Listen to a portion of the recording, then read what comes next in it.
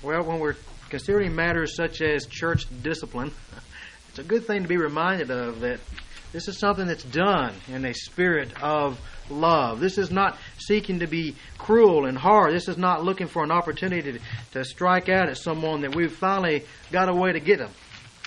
But this is an expression of love to our brothers and sisters in Christ. It's an expression of our love to God Himself. It's an expression of love for Christ. It's an expression of love for His church, and that the church might be pure. So we act in love as we consider this morning the process and the work this morning of a particular example of church discipline. So please take your Bibles and turn with me to 1 Corinthians chapter 5. 1 Corinthians chapter 5, beginning with verse 1. We'll be reading through verse 5. Tell you what, I think we'll just read through this entire chapter because it's applicable for us today, and I'm not going to preach on this entire chapter. Next week I'll take verses 6 through 8, and I'm not going to preach on 9 through 13, although I will be making references to that part even in my message this morning. So let's go ahead and we'll read through the entire chapter here of 1 Corinthians chapter 5. It's actually reported that there is immorality among you, an immorality of such a kind as does not exist even among the Gentiles, that someone has his father's wife. Now again, we don't know the specifics. The question is this someone who is with his mother, with a stepmother? We're not real sure, but either way, it's an issue of sin. Verse 2, and you have become arrogant, and have not mourned instead, in order that the one who had done this deed might be removed from your midst. For I, on my part, though absent in body, but present in spirit, have already judged him who has so committed this, as though I were present. In the name of our Lord Jesus, when you are assembled, and I with you in spirit, with the power of our Lord Jesus, I've decided to deliver such a one to Satan for the destruction of his flesh, that his spirit may be saved in the day of the Lord Jesus. Your boasting is not good. Do you not know that a little leaven leavens the whole lump of dough? Clean out the old leaven, that you may be a new lump, just as you are in fact unleavened. For Christ, our Passover, also has been sacrificed. Let us therefore celebrate the feast, not with old leaven, nor with the leaven of malice and wickedness, but with the unleavened bread of sincerity and truth. I wrote to you in my letter not to associate with immoral people. I did not at all mean with the immoral people of this world, or with the covetous and swindlers, or with idolaters, for then you would have to go out of the world. But actually I wrote to you not to associate with any so-called brother, if he should be an immoral person, or covetous, or an idolater, or a reviler, or a drunkard, or a swindler, not even to eat with such a one. For what have I to do with judging outsiders? Do you not judge those who are within the church? But those who are outside, God judges. Remove the wicked man from among yourselves. Well, again, Paul addressing here a key concern of the church, the concern of immorality. Church discipline, when we talk about that, it can bring a lot of different images or responses. To some, you start talking about something like church discipline, that it seems unloving. Is this just not a classic example of what the church has been accused of, as we're shooting our wounded? If we're trying to address issues and sins within the church. Well, there's always that possibility. There's always the possibility that when you begin to address matters within the church, that we do begin to shoot our wounded, in that we're not dealing with people who have no remorse, and that would be the shooting of the wounded, those who have sinned, those who have repentant spirits, and we're not desiring to come alongside to minister to them. That's the shooting of our wounded.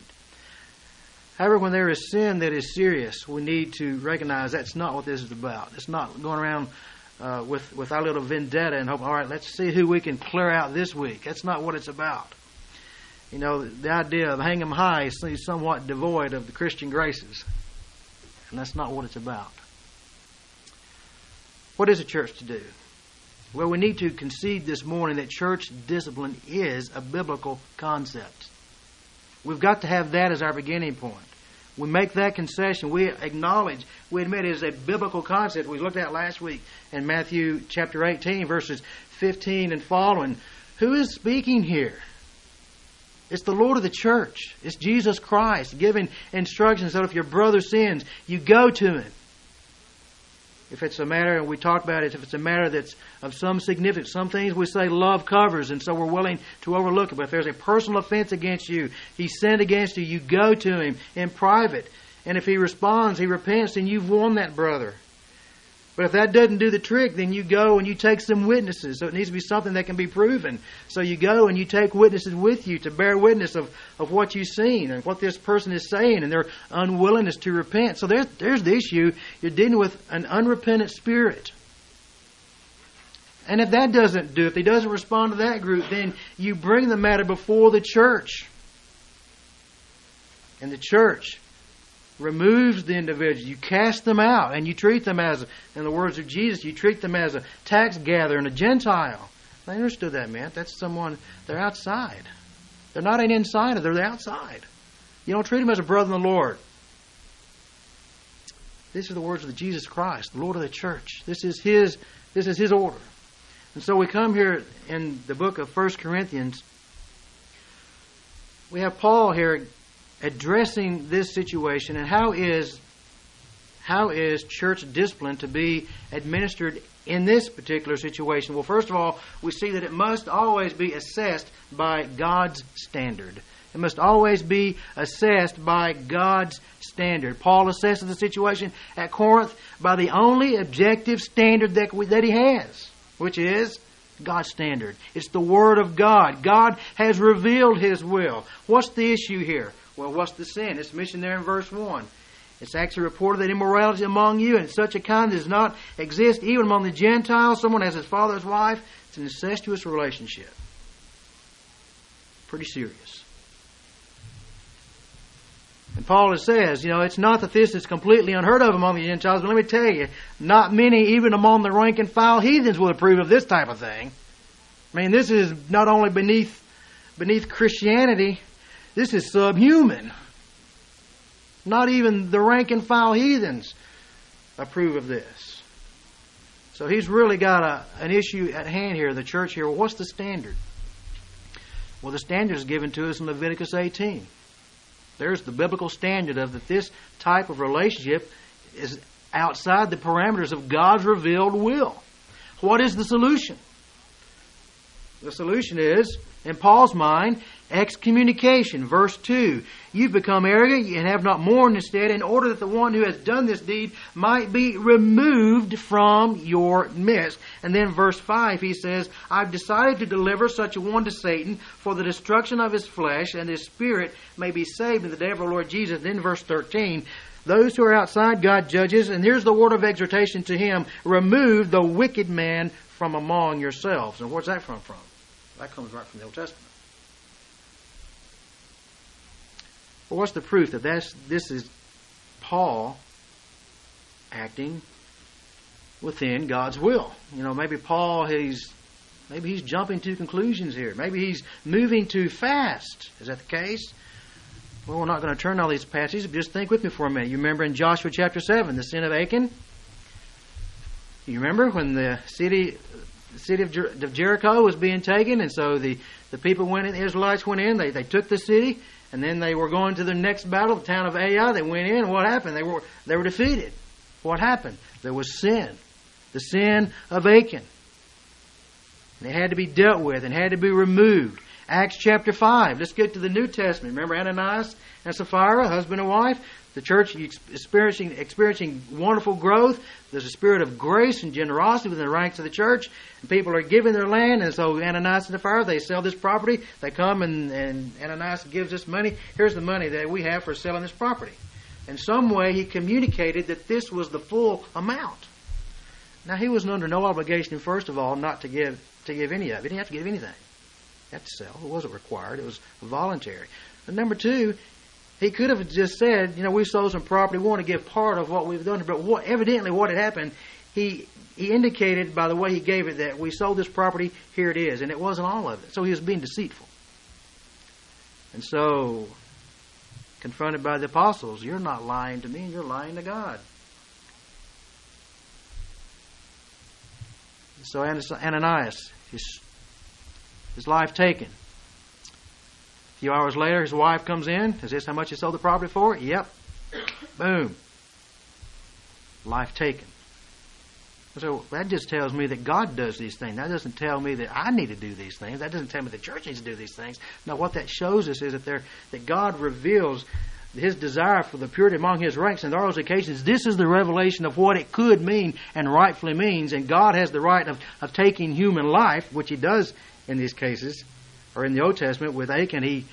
The nation of Israel had that right imposed, given to them. But He's revealing to us there's a desire for purity within the ranks. This is how serious it is. Now, obviously, He doesn't always do that. But here in the beginning in the book of Acts chapter 5, you see it's the beginning point. He's laying down, this is how serious it is to sin within the context of the church community. It's not that you'll always be struck down if you do it, but I want you to know this is the way I view it. It's serious. And so God removes those from the midst. In Matthew 18, verses 15 and following, which again we looked at last week, that was Jesus' instruction. And the apostles given the authority of the guardians of the church in Christ's stead. So when Paul speaks, he speaks as an apostle. He speaks with apostolic authority we recognize as being inerrant, infallible. By what right? Well, he wrote much of our New Testament. Written by man, Paul, under the inspiration of the Holy Spirit. So a man who acted as Christ's representative with apostolic authority given to him. Deuteronomy chapter 13, verse 5 and following, deals there with false prophets. Someone comes in and they say, this is what you're supposed to do, you stone them. Well, that's Old Testament. Well, what does Paul quote there in verse 13 of chapter 5? Deuteronomy chapter 13, verse 5. That's where it's from. Remove the wicked man from among you. So Paul recognizes that there is application of Old Testament truth given in the New Testament to be applied there within the context of the church. Now the question may come up, well, where is in 1 Corinthians chapter 5 the pattern of Matthew 18? We had the pattern there of Matthew 18. Well, if your brother sins against you, you go and you're private, and if that doesn't work, you go and you get some witnesses, and that doesn't work, then you go to the church. And here is Paul. He's not even here in Corinth. He is looking at this situation, and he's come in, and Paul's not saying, a couple of you elders need to go and talk to this individual. Paul's not saying, I'm going to come and going to talk to this individual on a private basis. Where is the pattern here that we looked at last week of Matthew 18? Looks like he's just violating the whole principle here. Well, what you see in Matthew chapter 18, you have to remember, we talked about that last week. Matthew 18 begins as a personal offense between one brother and another. It's a personal offense. So you deal with a personal offense in a different way. So what you find in Matthew 18 is how something that began as relatively small as a personal offense between one brother and another, how it becomes larger and larger and becomes a matter for the whole church. You deal with it on a private basis as long as it's successful, and that doesn't work. It becomes a larger circle until finally the whole church is brought into it. But what you have here in chapter 5 of 1 Corinthians, this is not a personal offense. This is open, obvious, flagrant sin. It's scandalous sin. So there's no question here about, well, has this brother done wrong or not? No, everybody knows. So the pattern of Matthew 18 is not applicable here because you're not dealing with a private offense. So if you look at Matthew 18, you've got to remember it starts, and the desire is, it starts here with one brother to another brother, and it stays there. That's the ideal. And it goes no further. One brother goes, he's sinned against me. You go to him, he repents, and it's over. But the reality is, it doesn't always happen that way. And so, we look at Matthew of 1 Corinthians chapter 5, we have a different situation entirely. There's no reason here that the elders would have to go and address this. Everybody knows it. This is a sin of such a nature, such a serious sin. It needs to be dealt with drastically, quickly, immediately. I had a situation some years ago in the church when we were in Middle Tennessee, and an individual who was asked to meet with the elders, and he refused to do so over a matter, and it was just a matter of we need some clarification on some things. And so he refused to do so. And so as a course, it finally became a matter of, at that time we had a few elders, and our process at that church was that we would broaden the circle of participation to the body of deacons. And at that point, I was a deacon. I was not an elder in the church. And so we became, in a much larger circle, we became the second circle of discussion and consideration of what needs to be done. So the elders have already been dealing with on one level. They bring it to the deacons. Again, we're just a larger circle of men, something of a counsel and help to the elders there. And this person who was, at this point, nearing church discipline because of his refusal to simply meet with the elders and address these charges, he dictated to us that each one of us had the responsibility of coming to him individually according to Matthew 18. That was his understanding of things, which it wasn't. Number one, it wasn't a personal offense. Number two, there's no call in Matthew 18 even that you go through every individual. All it takes is one, if the one you sinned against. But see, there's so much of a misunderstanding today of how, some people all in all of church discipline, well, it's Matthew 18. You go by one, then you go by two or three, and then you the church. If you're dealing with a personal issue, that's true, but it's not always a personal issue. We've got to remember we're not dealing with a personal issue here. See, there are other forms of discipline that are given to us in the Scripture. 1 Timothy chapter 5, verse 20. 1 Timothy chapter 5, verse 20. We'll just go ahead and turn to these.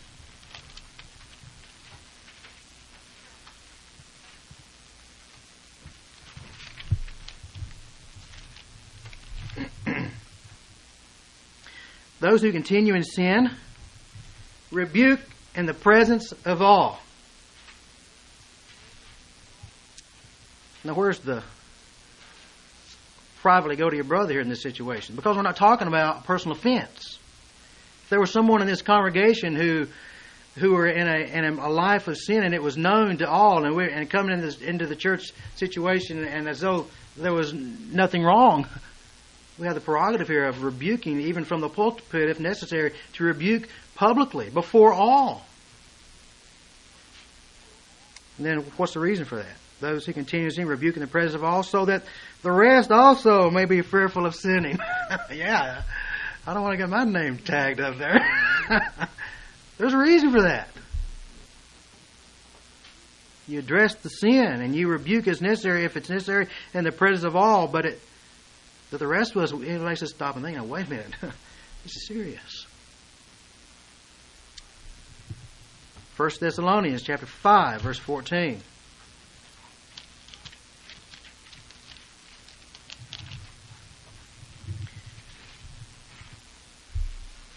First Thessalonians chapter 5, verse 14. We urge you, brethren, admonish the unruly, encourage the faint-hearted, help the weak, be patient with all men. Admonish the unruly. You got someone out of line, you admonish them. You give words of correction. You go to them and you address the issues there. And again, depending on the nature of the sin, it may be something you have to address in the context of the gathered church. Then 2 Thessalonians chapter 3.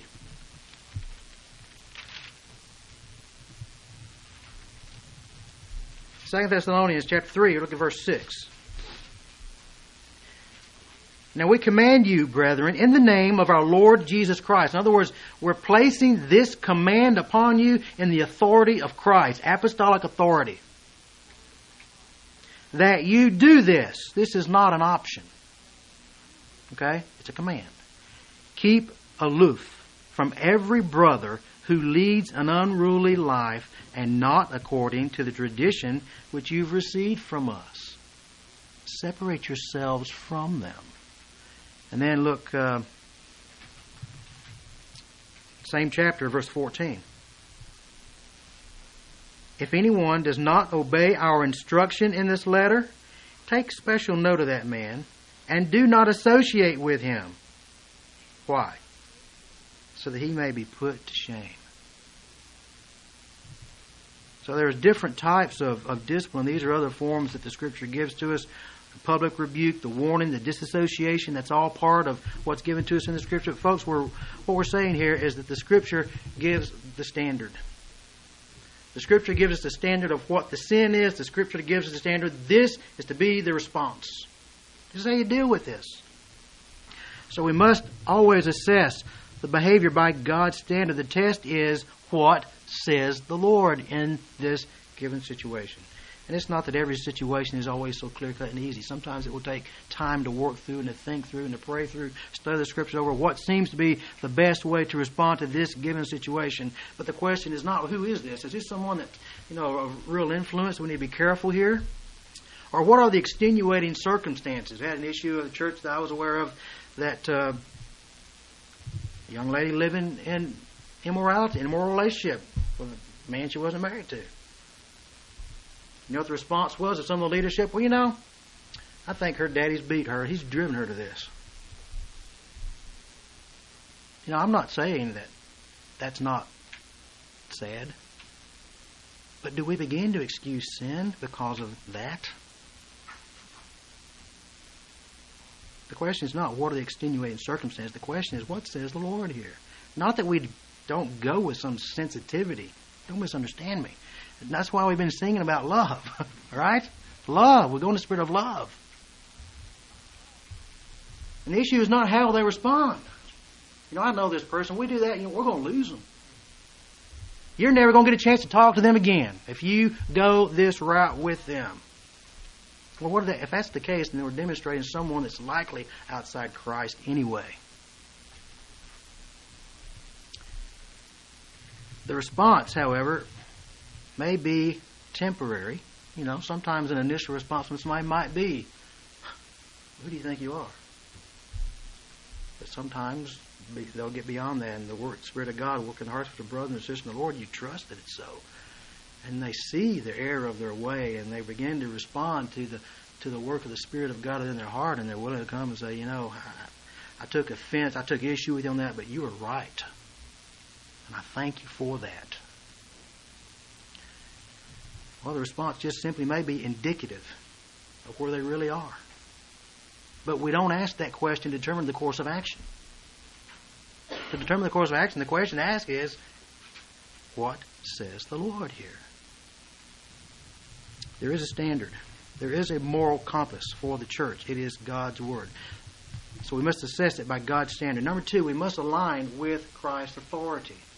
We must align with Christ's authority. How could anyone suggest or any church take such a harsh action? And this is harsh. The idea that we would ever think about, quote, excommunicating somebody, how could we think about that in the spirit of love? Well, Paul's answer to that question is this. You do it by the authority given and entrusted to you by Jesus Christ as His church, His body. Verse 4. Here's the Apostle Paul speaking and writing for us with apostolic authority. We recognize inerrancy, infallibility here. In the name of our Lord Jesus, when you are assembled. Now, some say what he's saying there, when you're gathered together in the name of our Lord Jesus. But anyway, it's very close. In the name of our Lord Jesus, when you're assembled, and I with you in spirit, and with the power of our Lord Jesus. In the name of the Lord Jesus and with the power of the Lord Jesus. That's two very powerful lines of thought there, isn't it? See, Paul's not coming in here with experimental church polity. Let's try this and see what happens. That's not what he's doing. This isn't the great experiment. We're going to try this in Corinth. As if it doesn't fly, we'll try something else in Thessalonica. No. This is not experimental church polity. This is faithfulness to our calling as a church. It is choosing submission and obedience to Christ, the head of a church, or defiance with man-made alternatives. That's our options. It is faithfulness and obedience, or it is defiance with whatever man-made alternative we come up with. That's it. But Paul, as he takes this course of action, he is very clear and he's very comfortable in saying, if there's anyone, he's not going to say this lightly. In the name of our Lord Jesus and with the power of our Lord Jesus, I've decided this, to deliver such a one to Satan for the destruction of his flesh. We'll look at that in a little bit more detail in just a few minutes. See, church discipline is not an option. It's a command. Something that we must do. And for a church to refuse to administer discipline when warranted is for a church to abandon the authority and the power of Christ and begin the process of ceasing to be a church. You remember last week we considered the 3 marks historically identifying the church? You remember the 3 marks? Preach of the Word, administration of the sacraments, church discipline. That's it. When they decided, let's spell out what a true church looks like. This is what they can do. These are the essentials. Centrality of the preaching of the Word, the right administration of the sacraments, baptism and Lord's Supper, church discipline. You know, where in the world would that have been? If you'd asked modern American church today, what's going to make a church a church? I guarantee you, number 3, church discipline would not have been on that list. It wouldn't have.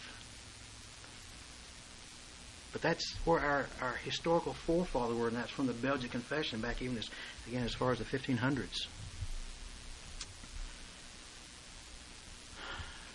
See, an undisciplining church is a spiritually powerless church. Remember also the quote that I gave you last week from the man who said that when discipline leaves a church, Christ goes with it. And why would he not? If he's given his order, his directives for this is the way you address things, this is what you do in such situations, and you're not going to abide by his rule, it's not his church, it's ours. And why should he stay? So the question then becomes for us, with whom will we align? Will we align ourselves with Christ and thereby acting with his authority, his approval, and his power, or shall we operate by our own wisdom, contrary to Christ's command for his church, and for all practical purposes ceasing to become a church? That's our options. Well, who are we? Who am I that we make such a judgment on anybody? Who are we to think that we should do that? Well, corporately we're this. Corporately we are the body of Jesus Christ. We are acting with the authority of Christ, and we are acting consistently with the mind of Christ. 1 Corinthians 2:16, we have the mind of Christ. Acting for the glory of Christ.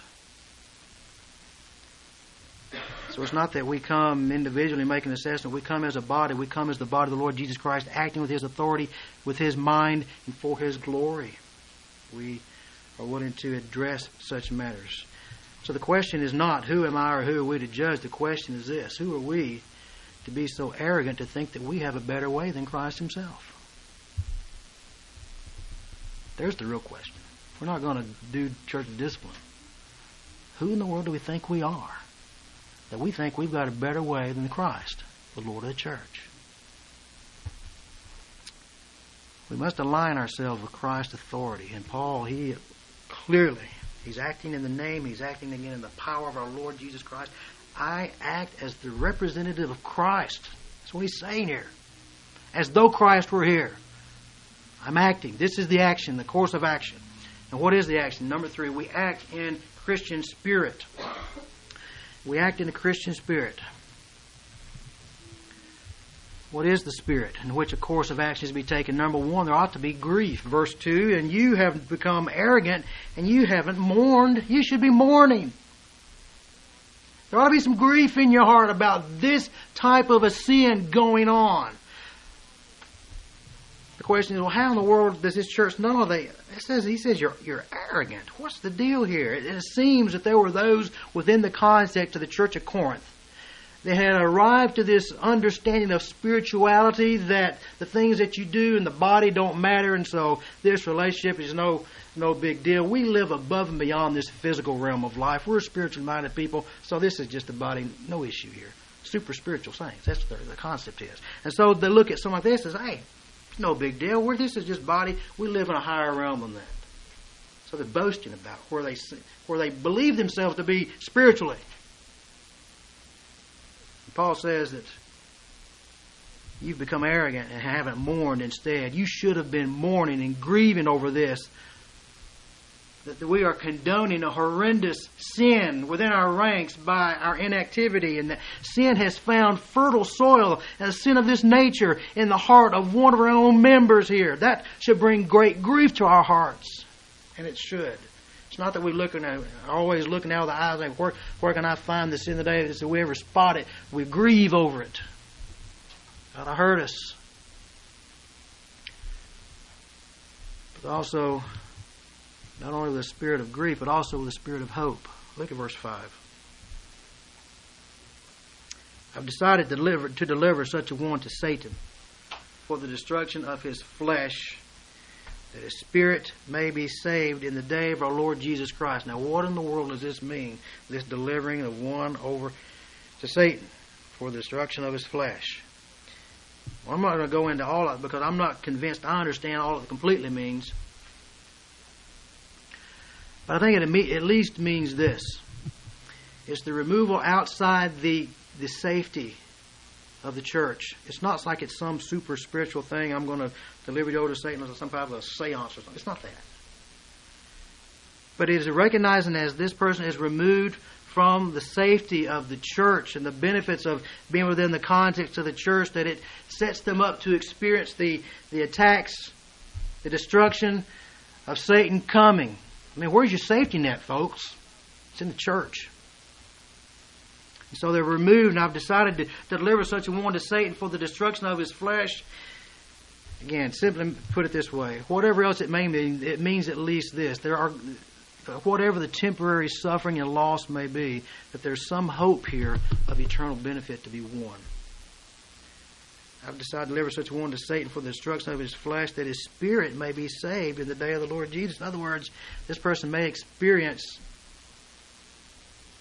death, physical death, but the hope is, even if that's the case, that this person is a true child of God, so that they will be saved in the day of the Lord Jesus.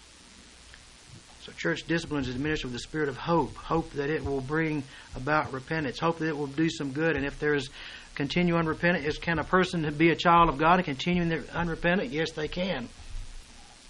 But God will take them. I think that's sound. I think we have every reason to believe that the general rule is that God will work repentance in His children, but there's also the reality that there are some who are going to continue in sin, they're going to fall in sin. I've known some who had church discipline administered to them because of their immoral relationships. And they're still in their sin, and they're never repented. They cannot see that going on just without end in a child of God.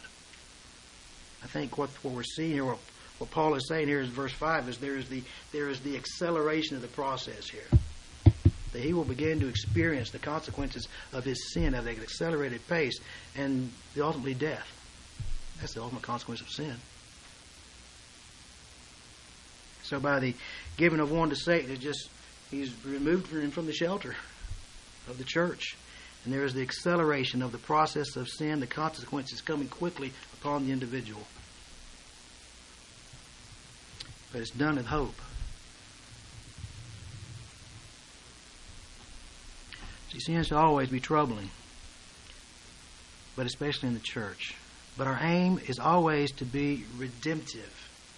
That's our aim, is always to be redemptive here. There's always the hope that whatever the sin may be that we see within the context of a church, that we always have that hope this is truly a brother or sister that's fallen into a sin that we can't imagine, but whatever, there's the hope that this is a child of God. This is my brother in the Lord. And so it's always redemptive. I want to be of help and of assistance in doing what I can do to bring this brother or this sister from this sin, from this slavery to this sin. That's my hope.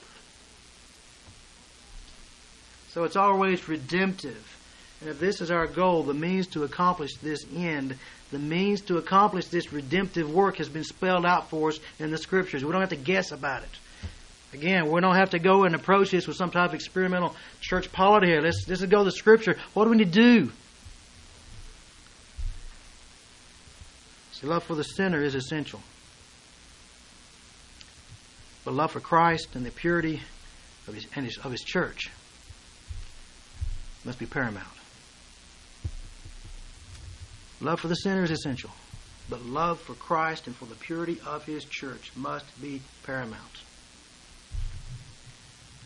So whatever love for Christ and the purity of His church means, we do. Sometimes it means, as we see here, the removal of one from your midst. See, there's a line that is to be walked by the church.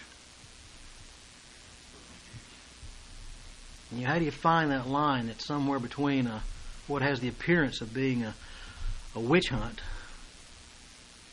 or on the other hand, the extreme of, well, anything goes and nothing's ever addressed?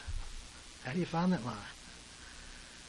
Well, you walk this line. It's the line of biblical truth and instruction. That's it. We're only safe there. But it's done in the spirit of love. It's done in the spirit of humility, the spirit of grief and hope when we address such matters. But at the same time, out of love for Christ and love for His church, there are matters that have to be addressed. And I'm thankful this morning as I teach through this series with you that we're not having to deal with an issue here. That's when it's tough. We're going to preach on this for 3 Sundays, and the 4th Sunday we're going to administer this on. We're not there, thankfully.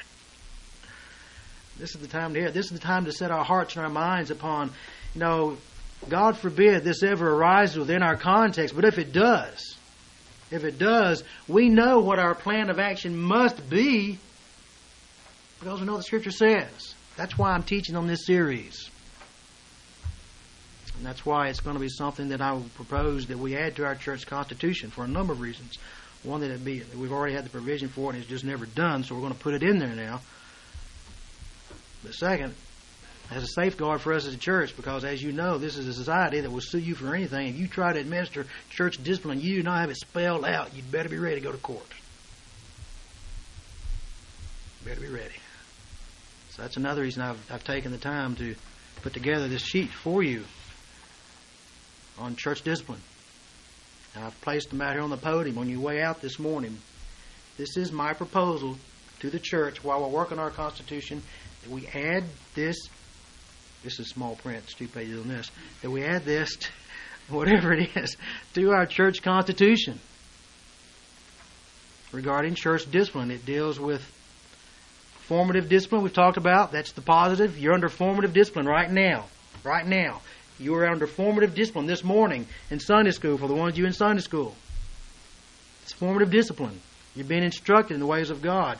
But there's a place for corrective discipline. It addresses such issues as public reproof or censure, suspension, and if the reasons for suspension, 5 major categories. And then excommunication. It's right here. So take these. I think I've got 4 or 5 out there. If you take one, a family or something, if you want some more, I can run, or you can run a copy if you want to. I don't have to do it out here. But take those for consideration. This is something we're going to discuss in the next few weeks. Perhaps even some this Wednesday night. But it's God's direction for us. And this is the time to address it. There's some real advantages to being small like we are. To be where we are. We're not having to deal with messes right now. But that's my goal. That's my hope, that we be a church that we have spelled out constitutionally, this is what we're going to do. This is what the Scripture says. This is what we've got to do out of love for Christ, out of love for His church, out of love one for another. So let's go to the Lord in prayer.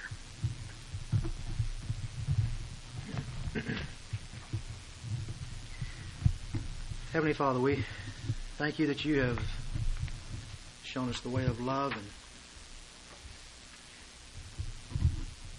and in the words of one modern Christian writer, sometimes that love must be tough. Well, we confess this probably isn't the way that we would do this. But because it's Yours, and if it's because it's right and it's good, we see the wisdom of it. So Lord, help us to be a church that is just simply devoted to Your Word. We do not want to have a spirit of hardness. We do not want to have a spirit of just going and looking, trying to find trouble. We're simply to address matters that must be addressed. We need the mind of Christ. And we thank You this morning that we, as Your corporate body, can acknowledge that You've given that to us. And as we come to Your table, we ask, oh Father, that You would remind us of the price paid for us, the giving of Your Son, the Lord Jesus, the pouring out of His love for us, for His church. It's in Jesus' name that we pray. Amen.